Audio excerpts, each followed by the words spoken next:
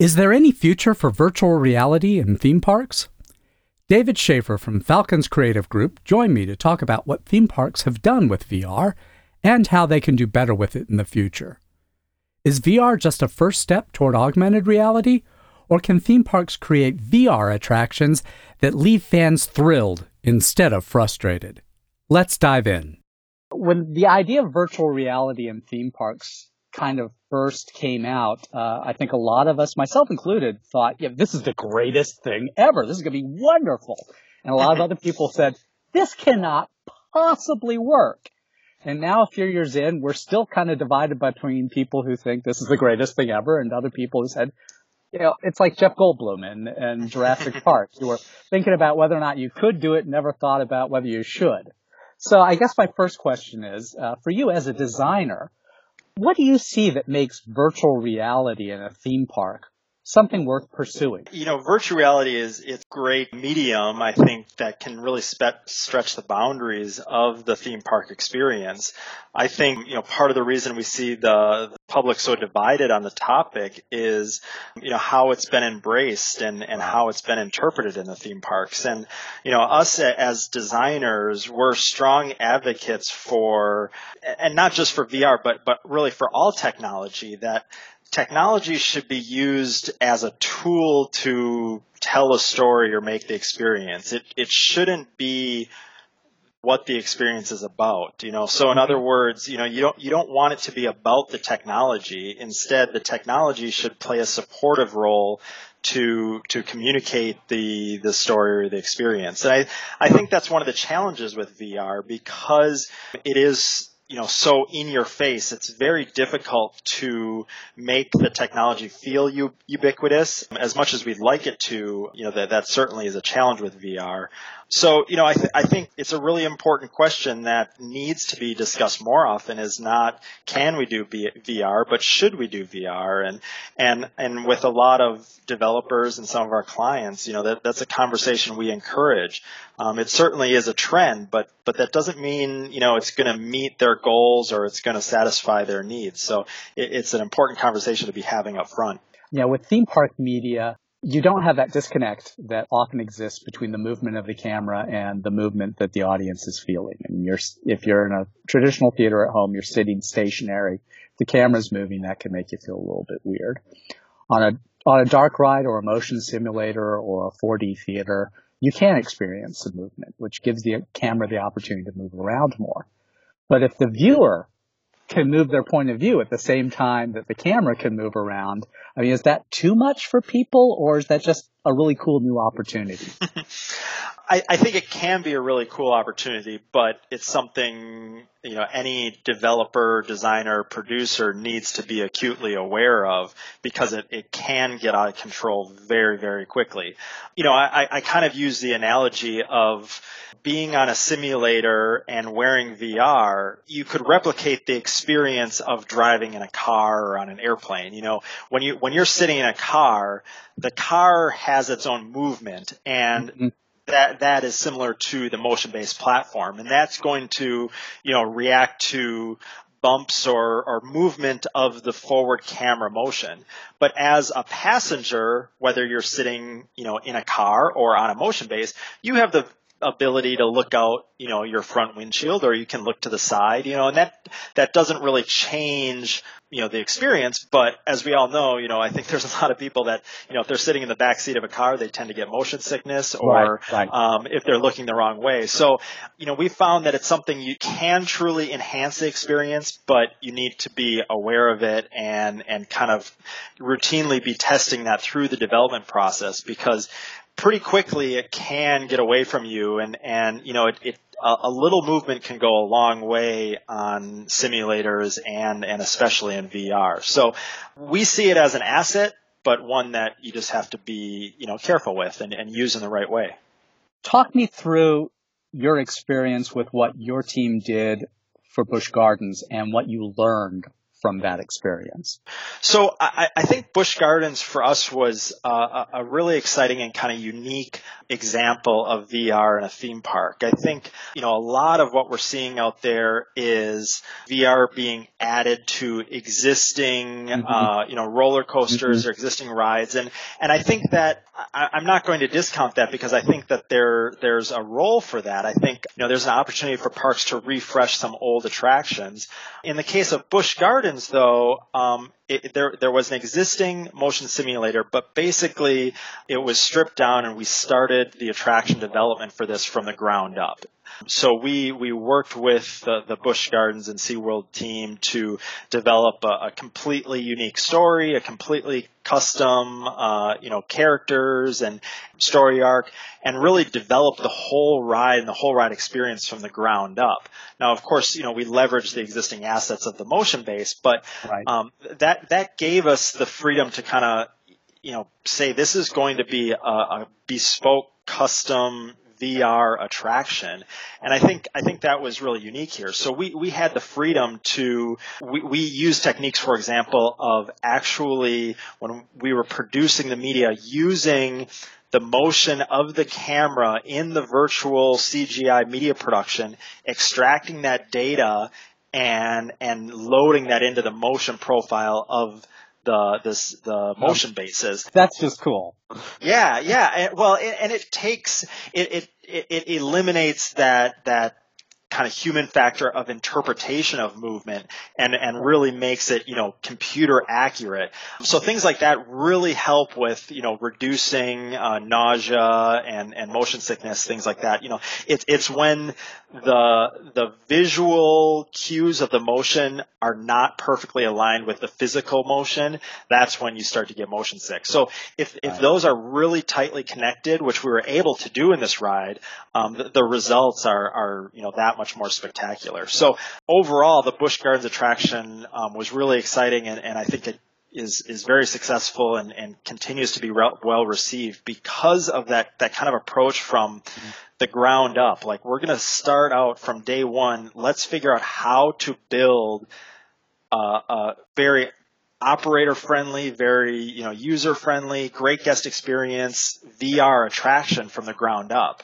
And what will that take? And I think coming at it from that mindset, rather than saying, we have an existing attraction, let's add VR to it, it was more about let's create a VR attraction.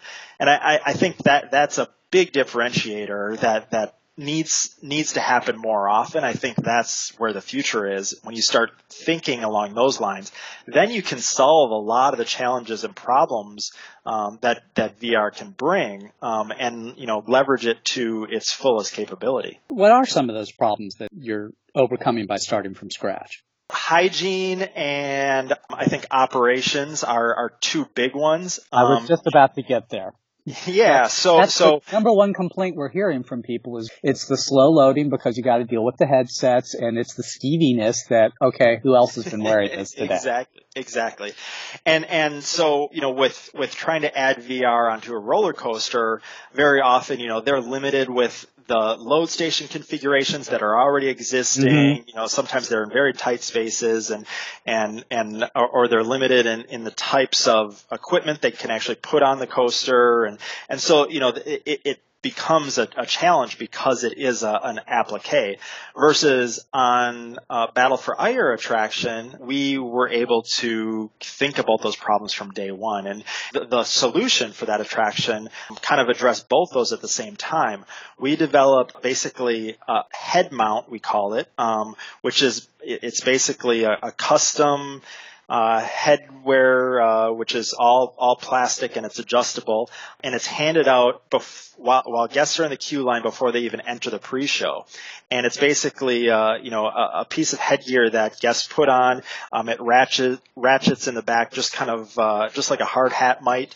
So you can adjust it and fit it onto your head appropriately. Makes for a great photo op because, of course, guests look kind of silly wearing it, but at the same time, it's memorable. So we see guests taking selfies wearing these things. is, and that's, great for the park. So guests are fitted up with this piece while they're in the pre-show. So well before they even enter the theater, they're well prepared and have it all adjusted and, sized for their head. Then once they enter the theater, it's as simple as them sitting in their seat, picking up the HMD or the actual VR display device, and it magnetically clips onto the front of that unit. So once it clips on, the magnets basically align it and it's centered in your eyes. No part of that HMD unit is even touching your face, so it's held off with the head mask that you're wearing. And then at the end of the experience, when you pull the HMD off, put it back in the cradle, as you're exiting the attraction, just like you would on a traditional 4D theater, you take that head mount, throw it in a bin, and it runs through a dishwasher just like the traditional 3D glasses would. So, we're solving two things. One, we're operationally, we're prepping them before they even enter the theater, so the loading is much more efficient, much faster. You work out all those kinks before guests are even in the theater to make sure you're maximizing that loading time. And then two, the hygiene issue is solved because basically the portion that is touching the face and the head is washed between every single use. I mean, it's certainly a unique and novel solution. Did you give any thought to the idea of actually going a more traditional route, but putting the VR units on actually in the queue and then making the loading part of the VR process? From what I understand, that Europa Park is now doing that with their coaster. Was there any consideration of doing that with Busch Gardens? Yeah, that was discussed. I think it comes down to pros and cons of the different types of systems that are out there. If I'm not mistaken, I think Europa Park is probably using the Samsung Gear, which is a wireless capable headset. In the case of Busch Gardens, it was important to try to get some higher frame rate and slightly higher resolution, things like that, to improve the quality of the movie.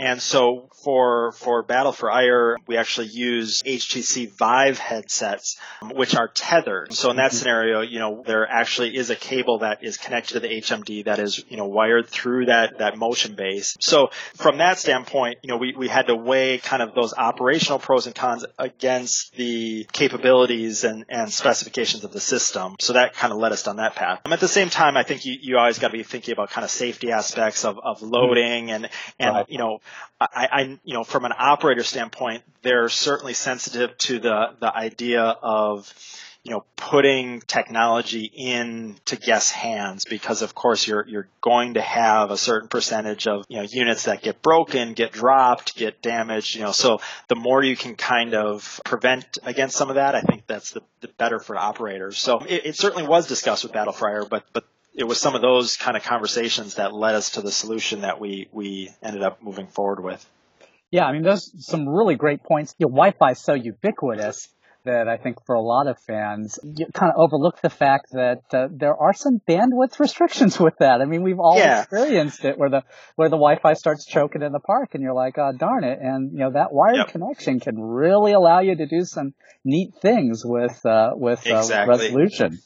Yeah, and that's where I think we're seeing technology is evolving quickly. I can imagine, and we're probably only a few years away, actually maybe even shorter than that, where you start to see some of the, 5G technologies, things like that is going to allow for, wireless that is much higher speed, much more reliable, higher bandwidth, all those things. So I'm sure we'll get there. But, for right now, it's a balancing act of saying, what's most important here? What do I want to achieve? It kind of goes back to that point I was trying to make in the beginning is, you got to kind of identify your goals for the attraction early on and let those guide you in your decision-making process for what technology you're going to use. So if you set out and say, I want the most kick-butt visual, high-res media attraction, that's a very different aspect from saying, I want something that has total guest freedom, that they can walk around and watch a movie. Those will take you on very different paths. So having some of that criteria identified early on really can help guide you in that decision process. Talking about the show itself, was there some consideration about doing a show that was filmed in real life, if you will, as opposed to something that was mostly computer-generated animated? I mean, kind of talk me through what the pros and cons of that in a VR environment would be. They're both valid approaches. I think, again, it kind of goes back to that idea of, what is the vision for the attraction? What are you trying to achieve? In this case, as we worked with the park to develop the story, they wanted to kind of get into some of the mythology and folklore of Ireland. And so that very quickly kind of led us down the path of, look, we want to be a little more fantasy driven. We want to be a little younger demographic to make it family friendly. So, that led us to this path of being, full CGI. Both are viable solutions in this scenario. I think it made the most sense to give us the freedom of in the CGI production to, basically follow our imagination, being full CGI versus, live film. But, I think given another client or another park that might have different goals, it would be cool to see, things that include live footage as well. Oh yeah. I mean, the idea of a VR travelogue film is, I'll watch that. That sounds kind of cool. Yeah, absolutely. Now, there's been a lot of talk within the fan community about where this whole VR thing is taking us. Is this going down its own path, or is this just kind of a transition into a future where things are driven more by augmented reality, where we're experiencing the physical reality of this fantastic theme park that companies have spent millions and millions of dollars to create, as we are also looking at filmed media. What do you think about that? Can VR sustain it on its own, or is it just a transition into AR for us? I think it can be all of the above. I think VR is giving us, great lessons and techniques to expand into augmented reality. But I think AR can still have a place. VR and AR have plenty of room for growth, and I think as the technology advances in both areas, you'll start to see a more obvious kind of differentiation between the two and the type of experiences they can deliver. One of the big differentiators or challenges right now with VR is that it has kind of a isolationist feeling to it. So, when you put on a VR headset, you're feel like you're sitting alone and you lose that connection to the family members or friends sitting next to you. Whereas with AR, in theory, you would still be able to see them sitting next to you and you're together experiencing this, an augmented reality. However, we're seeing advancements with VR that's starting to kind of solve some of those challenges as well too. So we believe in the end there's going to be a place for both of these. And it really comes back to, the goals for the experience. I think both technologies offer some great aspects. I don't think AR has to replace VR. I think it even though you might consider it a progression, it is somewhat of a different experience. So I think that they both can live together. Bringing in that social element, I think, is really fascinating because some of the VR installations that we've seen going in places like, shopping malls and stuff, they really kind of build on the entertainment model of a video game, and that you'll have like teams of people working together. Do you think theme parks need to go more in the direction of interactivity with their VR attractions, or do kind of scale constraints just make that too difficult to make as the next step here? No, I think it's a direction that the theme parks will be heading into and are heading into. I think, the consumer VR kind of gaming community, it's always going to be a different approach because, in your home living room, you can dedicate hours to be advancing a game plot where, certainly in the theme park, it's a much abridged situation. However, I mean, we strongly believe and are doing R&D research now on how to introduce more interactivity. What it really comes down to is having a greater connection with the experience. And that can be done in a whole bunch of different ways. I think interactivity is a very strong and powerful one. It increases that connection, but it also can increase, rewritability and can add a competitive layer potentially and things like that. So definitely I think there's potential for that. I think it will continue to be a different type of experiences than the kind of the home gaming VR setup, but definitely think there's room for that. Talking about the home environment, is this something that the market for that needs to expand in order to make VR more attractive to more theme parks? Or do you see just a lot of initiative coming from the parks themselves saying, this is something that we want to pursue, and we're not going to wait for the public to fall in love with this at home first? Yeah, that's an interesting question. I'm not really sure, to be honest. I think we've looked at some metrics, and it's our company and our team, we're so in tune with the various VR technologies. So to us, it seems so commonplace. But some of the statistics we've seen is, of the general population, the percentage of people that have put on a VR headset is shockingly small. Yeah. And so when you enter, an attraction like Battle for Ire at Busch Gardens, we're finding that by far the vast majority of guests riding that ride, this is their very first VR experience. Mm-hmm. And so I think that can present a really great opportunity for theme parks because of that. I think they can actually expand, the potential of VR. But again, I think it kind of comes back to the importance of developing VR from the ground up and being purposeful, because I think, then the experience is that much better. What we'd hate to see is for people to kind of get turned off by VR because, right, they had to wait twice as long to get onto the roller coaster because of the operational challenges of VR. And now they're saying, now they're turned off to it and saying, gosh, VR isn't worth it. I had to wait so much longer.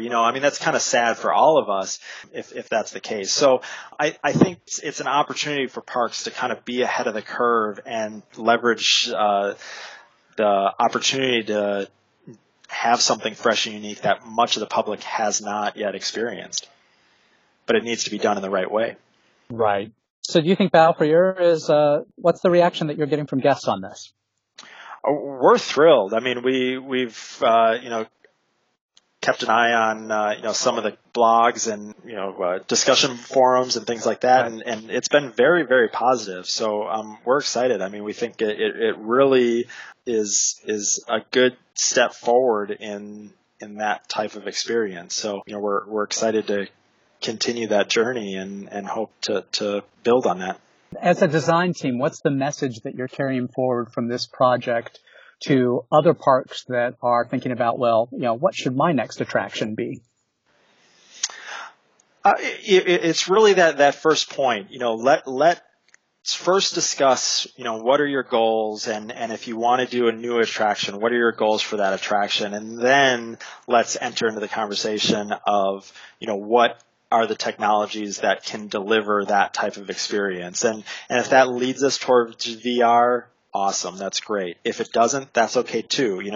I think we will find that VR is more successful when it's the right solution for the attraction rather than kind of being, forced upon a guest. So, really that's a common dialogue that we like to reinforce with all of our clients is, let's work together on what your goals are, and then let the technology kind of fall out of that rather than coming in first with saying, it's got to be a VR attraction. Let's make sure that that's the right thing to do first. Okay, great. I think that's actually a pretty good note to wrap up on there. Is there anything else you want to throw into this conversation that you think fans would like to know? Yeah, I guess a little bit of a shameless plug. I can't give a lot of details, but the IAAPA convention is coming up this November always takes place at the Orlando Convention Center, and Falcons will be having a trade show booth there. And we're actually going to be unveiling augmented reality headset that we're calling Falcons Vision. And so as we get a little closer, it'd be great to, maybe connect with you again. We could share some details, and we're going to be basically launching that product. And I think it's going to be really exciting. I think it offers a lot of unique solutions and advancements in the AR world that will work perfectly for the theme park and entertainment environment.